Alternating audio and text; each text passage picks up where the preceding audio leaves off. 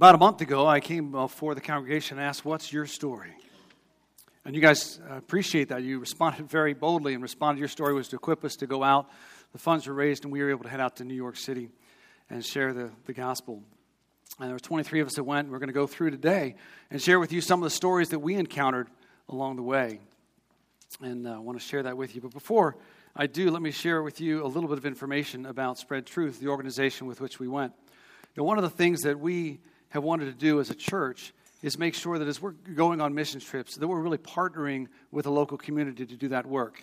It is not our goal just to go somewhere, do a quick little work, and go away. That makes us feel good, but generally doesn't help the folks that are there. So one of the reasons we like working with Spread Truth is they've been working in this mission field for about 20 years, even though they're headquartered in Illinois. They do this work in New York City and partner with a number of churches in New York City, including the Brooklyn Tabernacle, to do a lot of the work there.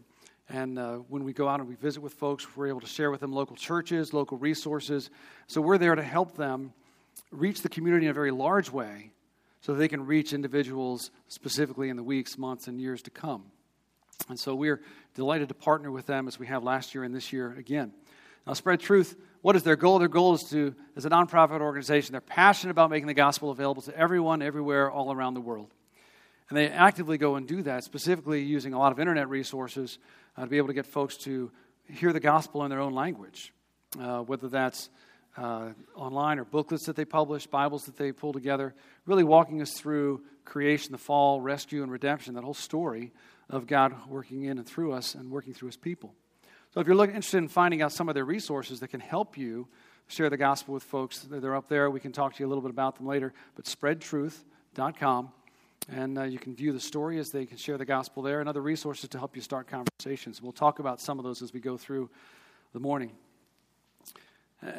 What they do up in New York is to run a week of ministry, very focused, intentional, intense ministry along 4 different tracks. And those tracks are a soccer camp, and we supported 2 of the soccer camps that they have there. In addition, they have a basketball camp, which we did not support those this year. Directly with our teammates, but they go to, about a half a dozen public schools and parks throughout New York City and run basketball camps there. They also run a large vacation Bible school at the Brooklyn Tabernacle called Summer Fun Week, and we had a handful of folks there.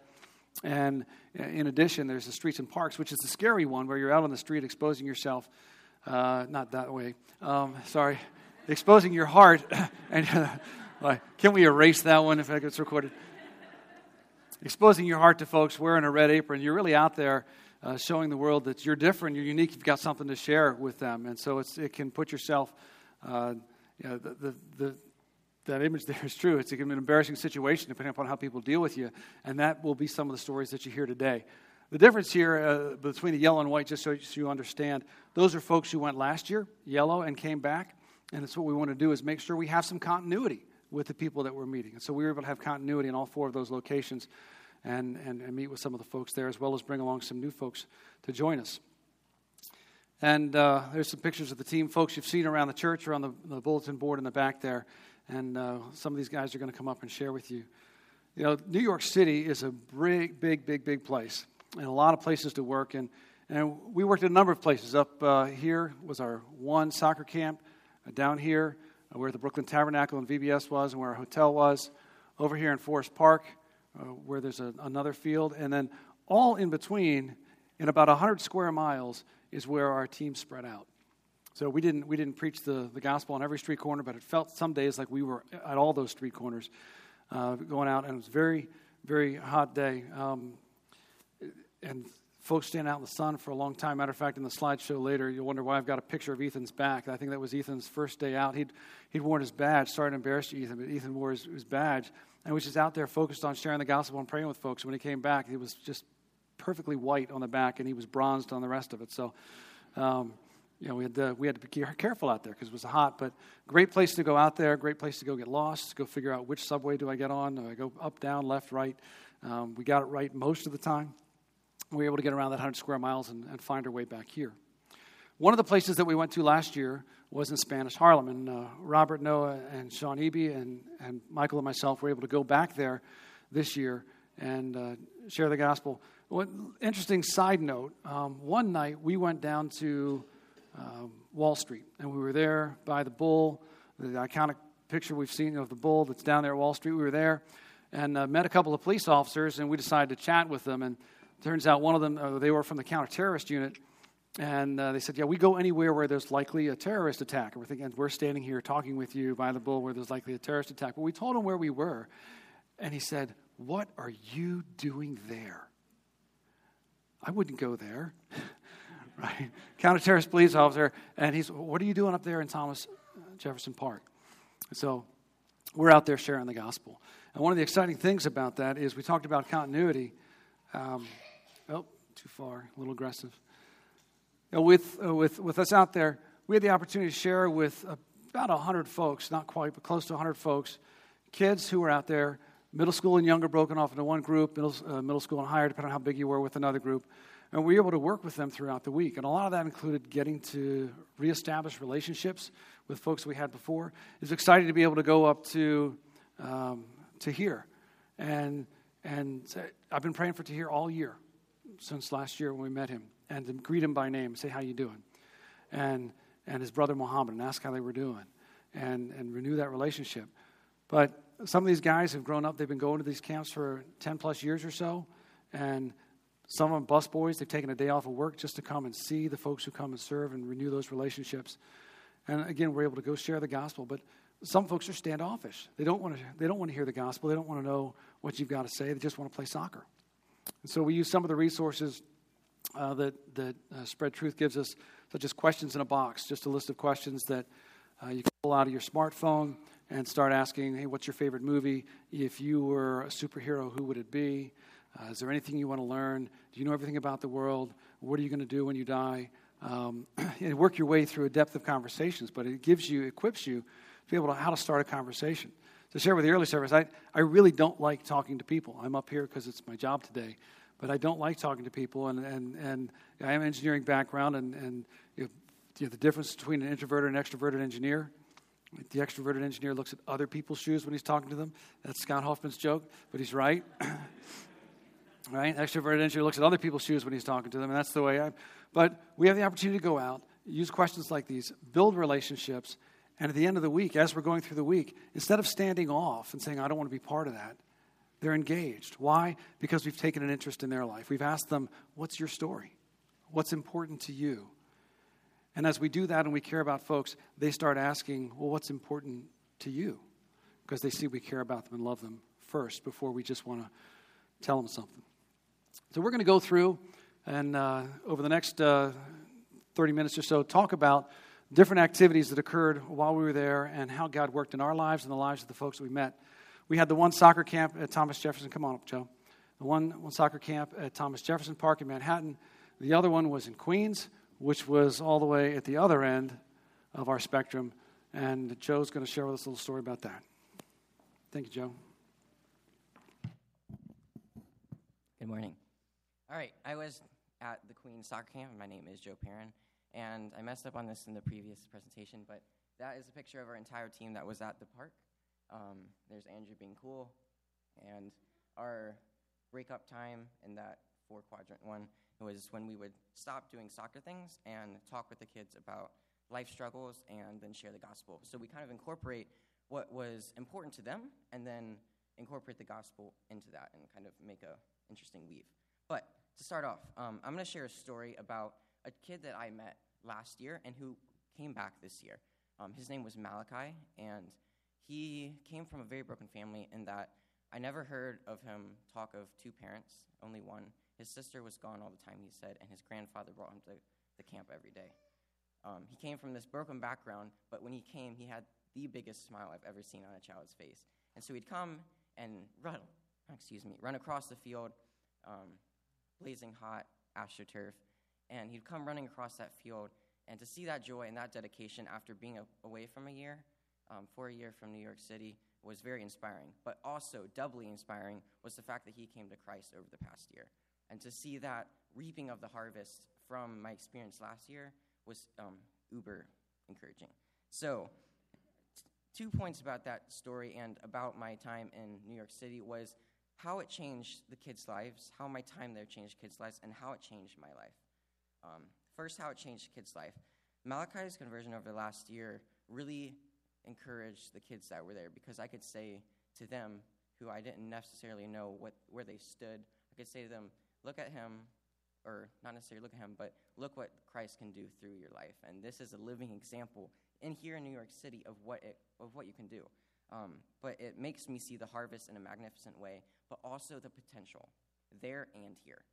It makes me see the potential that I have every day of my life, the other 51 weeks that we're not in New York City, to use this same example, this same rubric to share the gospel here and around the world.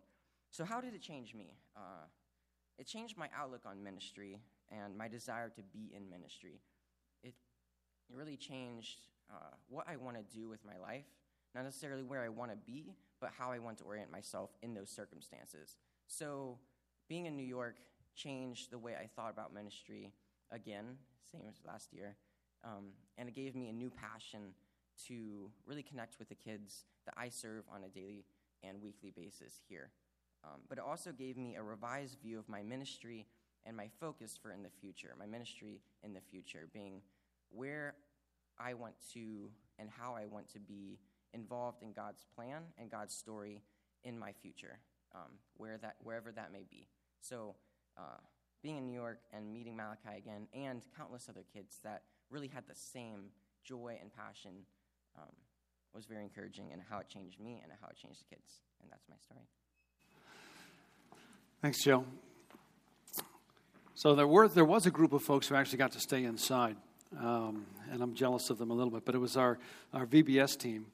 And again, they were at the Brooklyn Tabernacle, and had the opportunity to work with several hundred kids who were there, and of all age groups, and share the gospel with them through story, through song, and just through being with them. So I'd like to invite Ellie and Sophie to come on up and share your stories.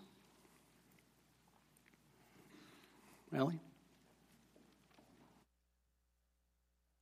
So this past July, I had the opportunity to help with the Summer Fun Week VBS in Brooklyn, and I worked with about 14 7 to 9-year-olds, where my job was, along with about 15 other people, to lead the kids to their various activities, which were, praise and worship, crafts, snack, discussion time, and just to make sure that they were following the rules, staying in line, not hitting each other, because believe me, that was an actual issue. And we were asking them the questions and facilitating discussion, but we also just got to play with the kids. We were running around playing tag, braiding hair, doing hand games and stuff, and we just had a blast. Everyone was having a great time, and I really enjoyed seeing all of the kids' individual personalities and just getting to know them. Also seeing some of these kids that I had grown to know, listening to the gospel for the very first time, or even just some of the kids praising the Lord of their own volition, was just priceless. And I think up here there are some pictures of us just hanging out. There were a lot of kids, and it was really loud in there. But in that short 1-week period, I learned so much about patience and communication, and also how much I really love kids and children's ministry. And discovering that also inspired me to look for ways to advance the kingdom of God in everyday circumstances.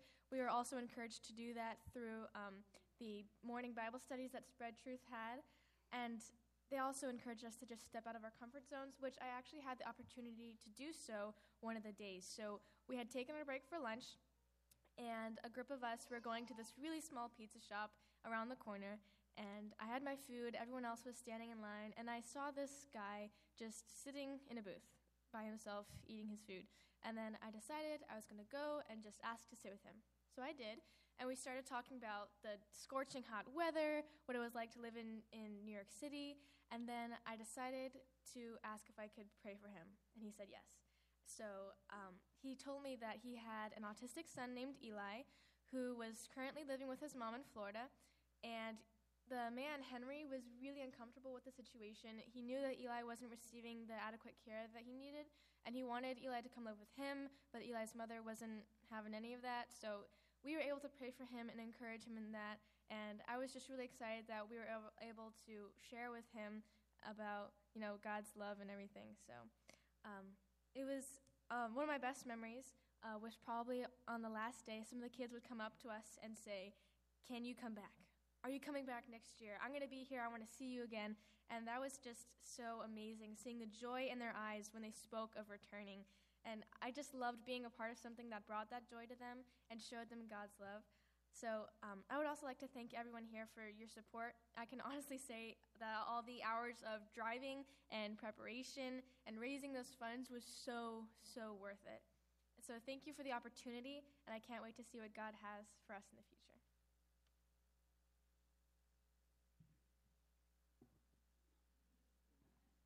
I have on heels, too. Good morning. The mission trip for me was a time of personal growth more than sharing the gospel with others. The last day of the trip, Spread Truth had a time of worship for us, and then they wanted us to get into groups and share what the highlight of our week was.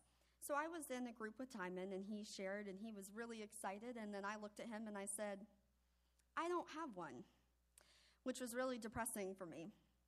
When applying for the trip in January, I felt God calling me to go. But in May, I began to question this call. I prayed and sought counsel from godly people, and it seemed that God was still calling me to go on the trip, but I still had some doubts. I think that God, out of his grace, was giving me this opportunity to reevaluate his call for me while I was in New York City. I had jumped into this without praying about which ministry track to do. I didn't even think about praying for that. VBS made sense because I love kids and they love me. But really, I chose it by process of elimination. First, there's the sports camps. I'm not sportsy, to make up a word, at all. Then there was Streets and Parks, which in the early service, Mr. Lipa said was the craziest one of all, and that scared me a bit. So I chose VBS. However, I wasn't satisfied. I don't mean that it wasn't fun, but that I hadn't trusted God enough to step out of my comfort zone and do what was truly my passion. By God's grace, though, the story doesn't end there. He uses us, even in our disobedience, to draw us closer to him and be his vessels for the gospel. Thursday, I wore my hair down to VBS, and as you can see, I got this lovely makeover. At the first day of the week, the kids were really kind of nervous. They didn't want to come too close to us. But by this final day, they were just like all around me. They started fighting over my hair a little bit. That scared me a little bit. And I don't like people playing with my hair anyway, so that was a sacrifice. But it was really neat to see how God had worked through me and in the relationship with these kids, that they trusted me and knew that I loved them and that they felt comfortable doing this. So back to the last day. After a few minutes, I realized that I did have a highlight. It wasn't how God had worked through me to share the gospel with the kids in VBS as I had hoped, but it was in seeing the gospel shared around the city. I got to see Ethan share the gospel. We went to get lunch one day, and on the way we stopped to talk to the Streets and Parks people. And we were all kind of in a group, like talking with our friends, and he just walked away to talk with this woman and pray with her. And as I watched this, I just really can't even explain the moment and the feelings that I had as I saw God's love being shared with this woman, but it gave me just joy and awe. And it was the only time that I actually saw the gospel personally shared on the trip, and so it had a really profound impact on me. I realized that Streets and Parks would have been a better fit for me, and if I had prayed about this, I could have seen that that was my passion and God's call for me in the first place. Another example of a moment that gave me just such joy was in the pizza shop, praying with Henry, as Ellie mentioned. This experience has stuck with me as a reminder to live out my life intentionally sharing the gospel, whether I am on duty helping with my track in New York City, or on a lunch break, or maybe on a mission trip at all, or just at home in my daily life. As Esther 4:14 says, for such a time as this. And so I may be at a place for such a time as that. I've also seen how God has changed my prayers as I've learned to pray more for God's will and trust him when he's pushing me out of my comfort zone. So God is writing a beautiful story. Even in my disobedience, his grace shines. He still gave me opportunities to watch his gospel being shared and even to participate in that through VBS and through praying with Henry. I pray that even through such a simple act as letting these kids play with my hair, that they will remember that they are loved by me and more importantly by God. And I thank God that his grace is greater, his story is better, and his love is deeper. Amen. Thank you, Sophie. Thank you for sharing that. The teams did occasionally get to see each other out on the streets, and as we talked about, there are opportunities to prayer booths that Dave and is going to talk about, and Steve Eastberg are going to talk about in a moment. Spread Truth goes throughout the city to a number of sites, kind of move from day to day to different locations. Some of that is with prayer booths that are set up. Some of that is with a wall where they encourage folks to write their stories down and post them to a wall. And then while they're doing that, we have an opportunity to ask, how can we pray for you? So I'm going to ask Dave if you would come up and share some stories from what happened out there on streets and parks.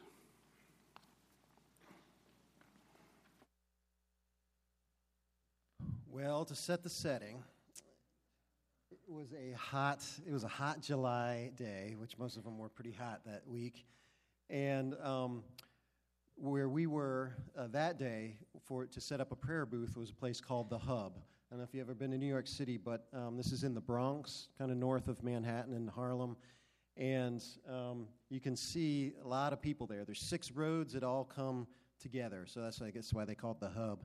So a lot of people, a lot of traffic, a lot of people walking. A lot of people walk in New York City. It's amazing. But you can see that. And we're at a prayer booth. Can you see the prayer booth there? It's that where the red arrow is pointing. It's that little patch of red over there, kind of swarming or under the swarm of humanity there. But if you go to the next slide, we got a close-up of the prayer booth. So you can see it's just a PVC pipe that we could carry, then put together, put a little banner on it. Had some resources there for people, flyers and Bibles and different things like that. But we got to wear the lovely red smocks that you can see on there, as they call them. And what they trained us to do is just say, to start a conversation, how can I pray for you? Pretty simple question. How can I pray for you? And what that would do, just as happened in Ellie's story, is somebody's got to share something about what's going on in their life, kind of a personal thing in their life. So a great way to very lovingly engage in conversation and start off there, and then pray that the Spirit will take that wherever it will go in that conversation, that you might even have a chance to talk about the gospel and share that. So that was the setting. One more part of the setting is the picture of the lady on the right, little Linda. And she was about 5'0" and full of energy, loved to talk. And as soon as we got on the subway, she's talking to someone. Dave, come over here. Show them this and that. So just a wonderful lady, loved to share the gospel. And let's see. So the other thing about the setting, on the other side of the prayer booth there, a man, his name is Richard, he had set up a water cooler, and it was full of water bottles. A hot day, he was selling water bottles for $1. So he was supplementing his income that way. Now Linda started talking to Richard, and lo and behold, Richard becomes a believer that day, kind of joins our little family right there. That was neat. But then the real story started. It was kind of mid-afternoon. Things were getting really hot out there. And all of a sudden I hear some yelling going on right next to us. So our prayer booth is here. Richard's there. And I turn and look, and there's this tall man that is yelling at Richard and saying something to the effect of, "What are you selling water in our neighborhood for? Why is a white man here selling water in our neighborhood? What gives you the right to do that?"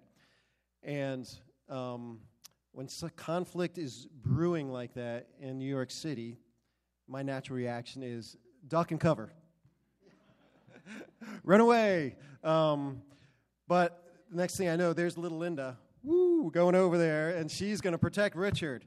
And I don't know what she was going to do. So I'm sure she wanted to talk to the man. Well, it turns out the man's name was Frank. And as Linda's going over there, I can't run away. I have to go. And once I get there, how do you engage in that? How do you engage in conversation with that man? Well, I fell back on the training, and how can I pray for you? How can I pray for you? And he stopped for a minute, looked at me. What? And I'm giving this guy the riot act, and you're asking how I can. Anyway, it really kind of diffused the situation a little bit. His attention at least turned and focused on us, and he started talking to us and sharing his life with us. And in the background, Richard snuck away, and he was gone by the time we ended. But if he could have stuck around, he would have seen something beautiful, beautiful transformation kind of happen in this conversation where, as Frank shared his life with us, he shared his struggles, that he had been in prison, that he was having trouble finding a job. A lot of the racial tensions he was feeling directly in his life, in discriminations in his life, and we were listening, and the Holy Spirit moved, and we were asking questions to help us understand his situation. And at one point in the conversation, little Linda says, "Would you pray for us and help us understand what's going on here in this country and in your life in particular?" And he stopped again for a minute, but he didn't wait long, and he said, "Bring it on in, bring it on in." And so next thing I know, my head, he's about a foot taller than me, my head's pulled up against his shoulder, and he's got me in the headlock, and we are praying, and he's praying for us. And then I got a chance to pray for him. And we just got a chance to talk about the gospel and how it can change our lives and how it can bring about reconciliation in our individual lives and in our community. And so I think we all learned something that day. We went away from that conversation or that experience with hope, hope for the future individually, but also for our country, with all the racial tensions that are brewing and seem to be increasing. And personally, for me, I had many other experiences sort of like that. Steve's going to talk about one next, but many other chances to talk about the gospel with people. And it really has emboldened me now to come back and in our neighborhoods and in our workplace as I go out in just hanging out in the community to share the gospel, to at least enter into conversation with people and learn something about what's going on in their lives and see where God takes that conversation. So I too thank you for sending us, and it was just a wonderful trip. Thanks. To share another conversation, and one of those folks that we met on the street, Steve Eastberg, is going to share with us what they dealt with together with Mikhail. Okay, maybe I'll share two, if we're okay for time. Are we okay for time? I'll share two. Okay. Good morning. Thanks again to the members of Cornerstone for sending this team out this past summer. It was really a great experience for Kathy and Andrew and I to get a chance to go up and minister to the folks in New York City. We had done this in Baltimore before in a very different type of setting, but this was a really great relational opportunity, unlike some of the past missions trips where we're there and building things and doing mercy ministries. This was just really fantastic.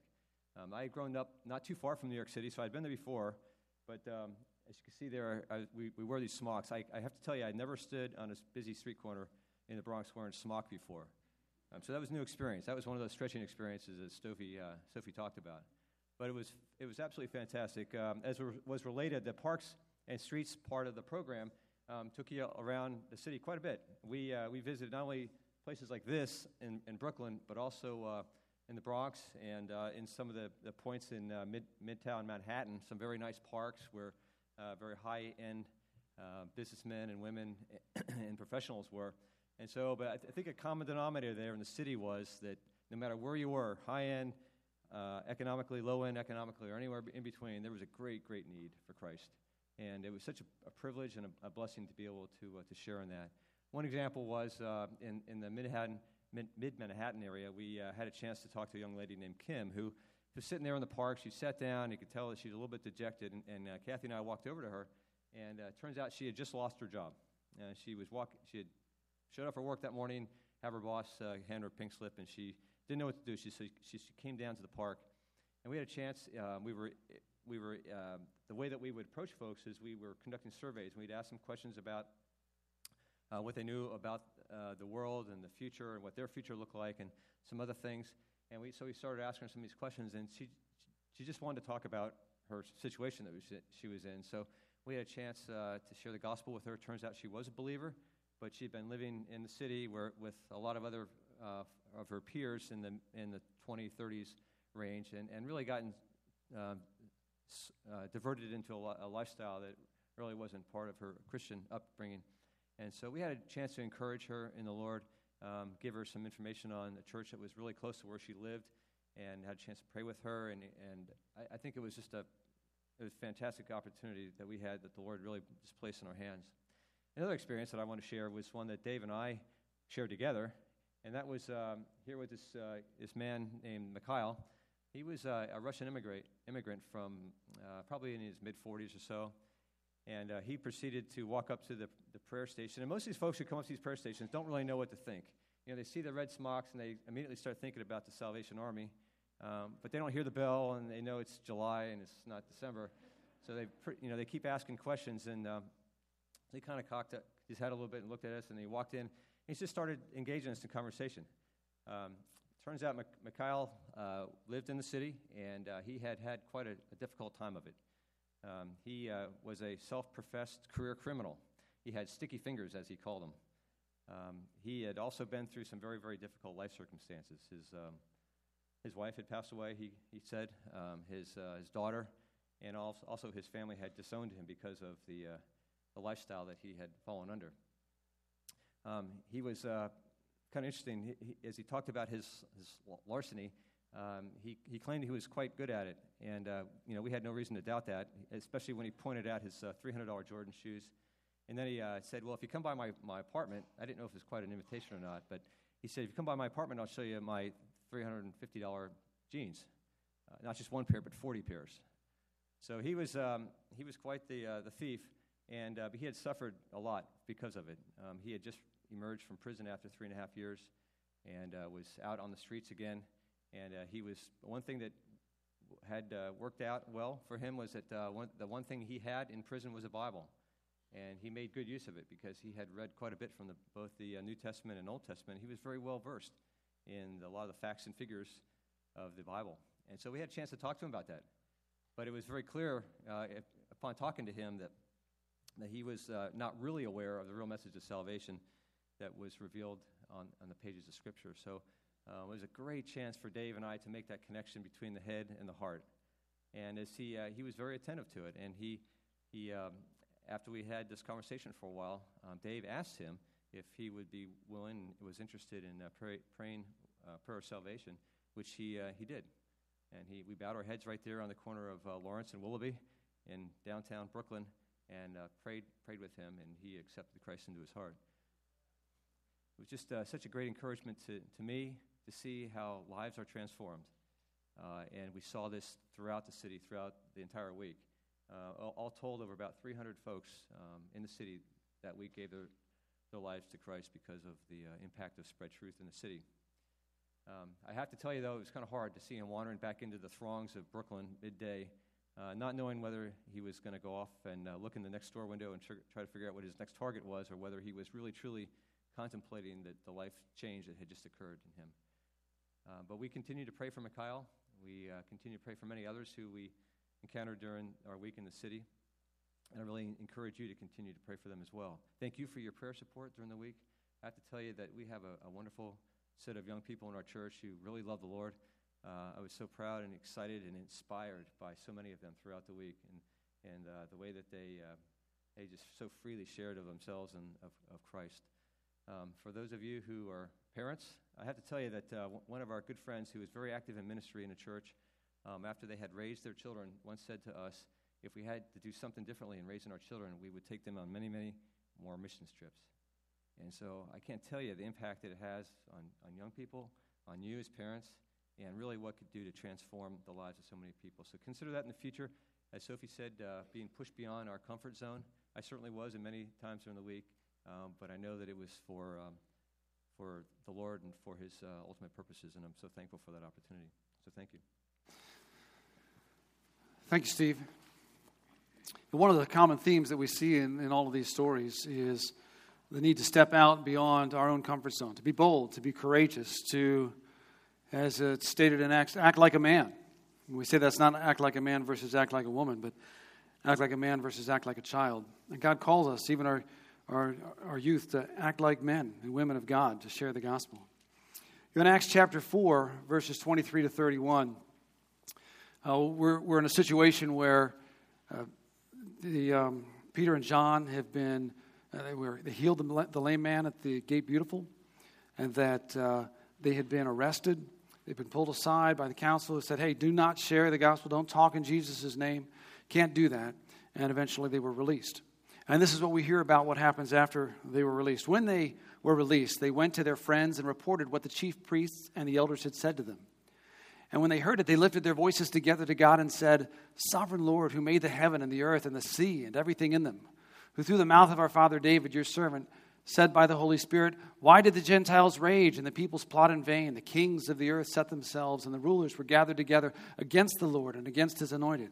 For truly in this city they were gathered together against your holy servant Jesus, whom you anointed, both Herod and Pontius Pilate, along with the Gentiles and the peoples of Israel, to do whatever your hand and your plan had predestined to take place. And now, Lord, look upon their threats and grant to your servants to continue to speak your word with all boldness, while you stretch out your hand to heal, and signs and wonders are performed through the name of your holy servant Jesus.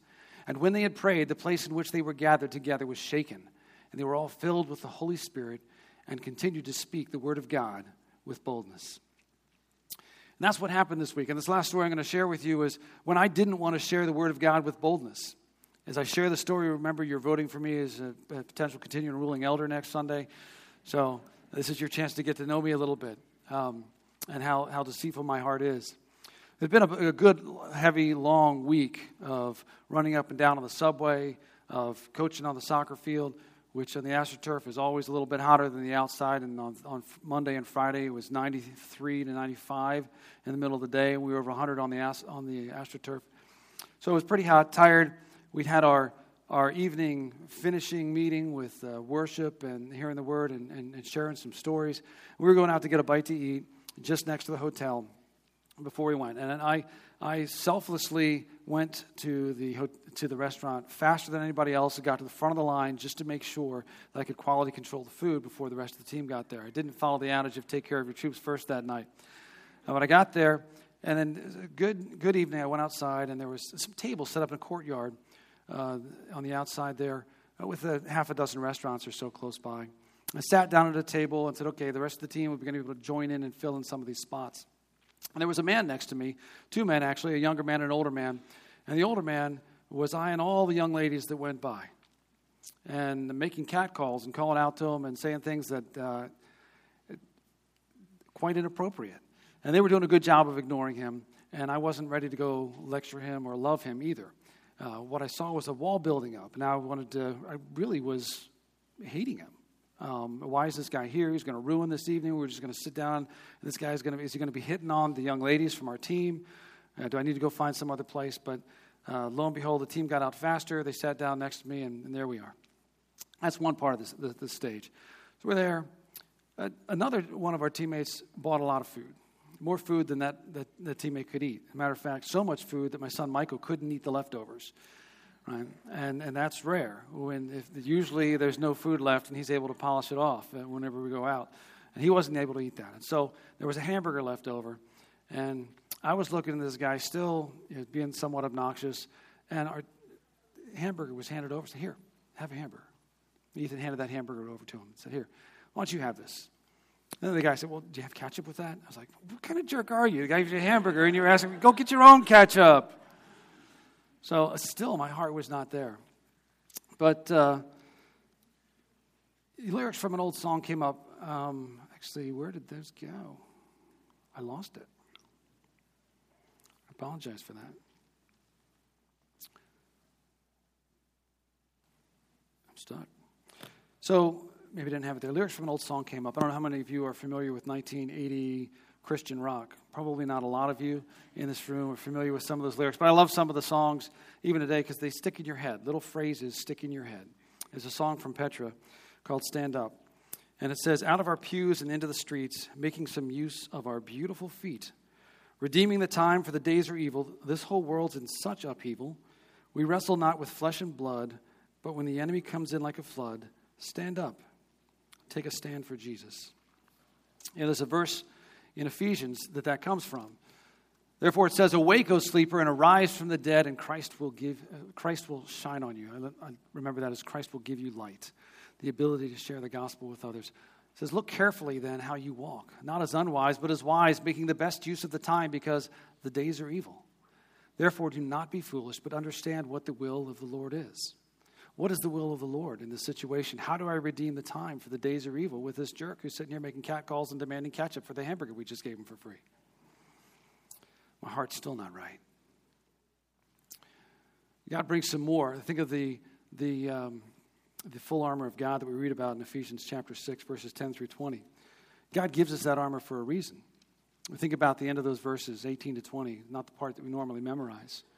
To that end, keep alert with all perseverance, making supplication for all the saints, and also for me, that words may be given to me in opening my mouth boldly to proclaim the mystery of the gospel, for which I am an ambassador in chains, that I may declare it boldly as I ought to speak. Was God calling me to speak boldly? Again, in 1 Corinthians 16, 13 to 14, be watchful, stand firm in the faith, act like men, be strong. Let all that you do be done in love. Act like men, be strong. That word is a Greek word, androzomai, which says be a man, be strong and courageous. We've heard that word before, right? Moses speaking to Israel at the end of Deuteronomy when he's dying and not going into the promised land. Be strong and courageous. Moses telling Joshua, you're going to lead, be strong and courageous. God telling Joshua, be strong and courageous. Joshua telling the leaders of Israel with him, be strong and courageous. David telling his son Solomon, be strong and courageous. David in Psalms exhorting us to be strong and courageous. Be a man, stand up, do what God calls you to do, and let all that you do be done in love.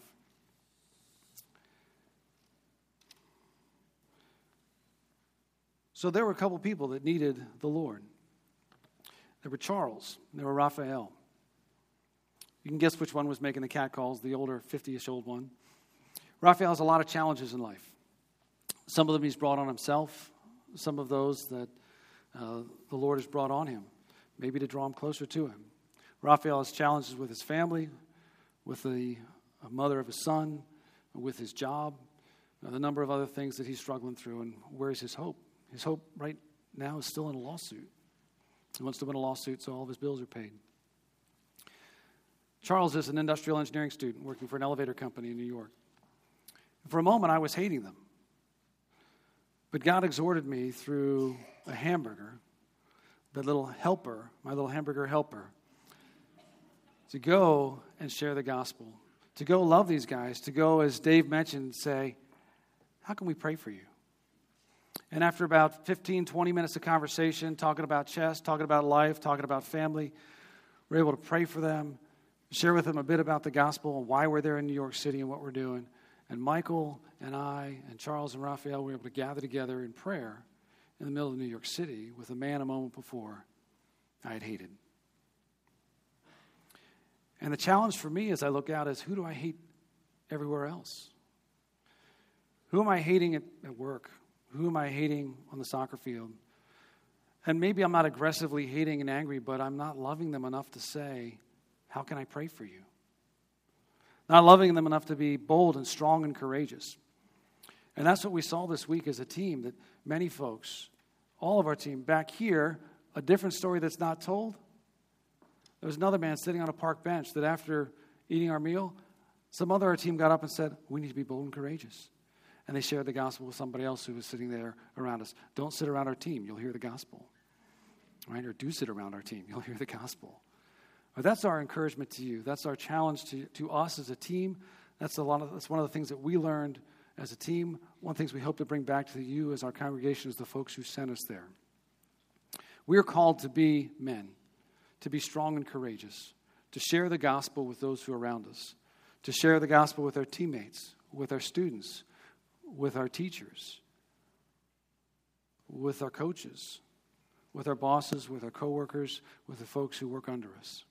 How can we be bold and strong and courageous and share the gospel? So I encourage you, be bold, be strong, be courageous, be a man. Take up the gospel wherever you can take it and see what amazing things God will do. And we saw some amazing things that week in New York City. And we need to continue to pray for that God will work in their lives. And let's do that now. Let's pray for some folks in New York City, and let's pray for our church as well. Father, I thank you for the opportunity you gave us as a church, for 23 representatives to go up and share the gospel and meet with other brothers and sisters in Christ to reach out, share with Tahir and Mohammed and Juan Carlos and Malachi, Abdul and Stefan and Henry and his son Eli, for Richard sharing water and coming to Christ, for Frank looking for reconciliation, and for Mikhail with his sticky fingers. Father, we pray that your gospel would stick in his life.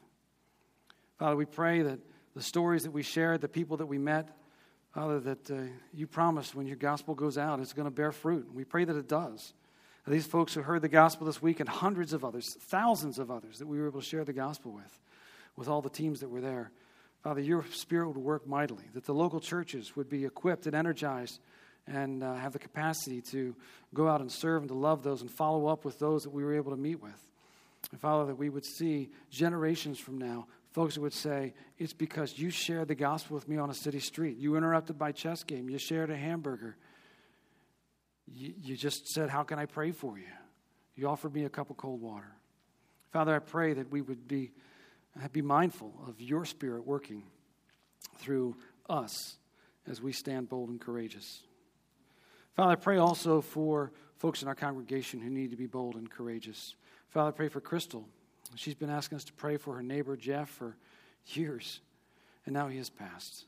Father, I pray for Crystal, you would equip her to share your gospel with her family as she meets with them, that she would be bold and courageous. Father, for Amy White and loving her mom, Reba Long, who's now been diagnosed with breast cancer, that she would be bold and courageous. For Brenda Cavallera, serving her mom, who's really struggling, is down in Florida now, that you would help her to be bold and courageous. For Joey Brown, Father, serving your daughter-in-law, Megan, who suffered from a stroke. Father, for many other folks with injuries or diseases or other sufferings, Father, that you would open our eyes to see the need in this world, that we would look out and say, how can I pray for you? That we would look out and say, be bold to share the gospel, but Father, to show a concern for folks so that we want to hear their story. We want to know who they are, what God is doing in and for them. That you would equip us to do this and strengthen us to do that. Father, I do pray for all the ministries that are coming up this coming year. Many things starting in the next few weeks. Father, we need leaders in some places. And Father, more importantly, we need your Spirit to work in us and through us to do amazing things in this neighborhood. And Father, I pray that people would know that they are meeting folks from Cornerstone because they are seeing folks who are bold and courageous in sharing the gospel of Christ. And we pray these things in Christ's name.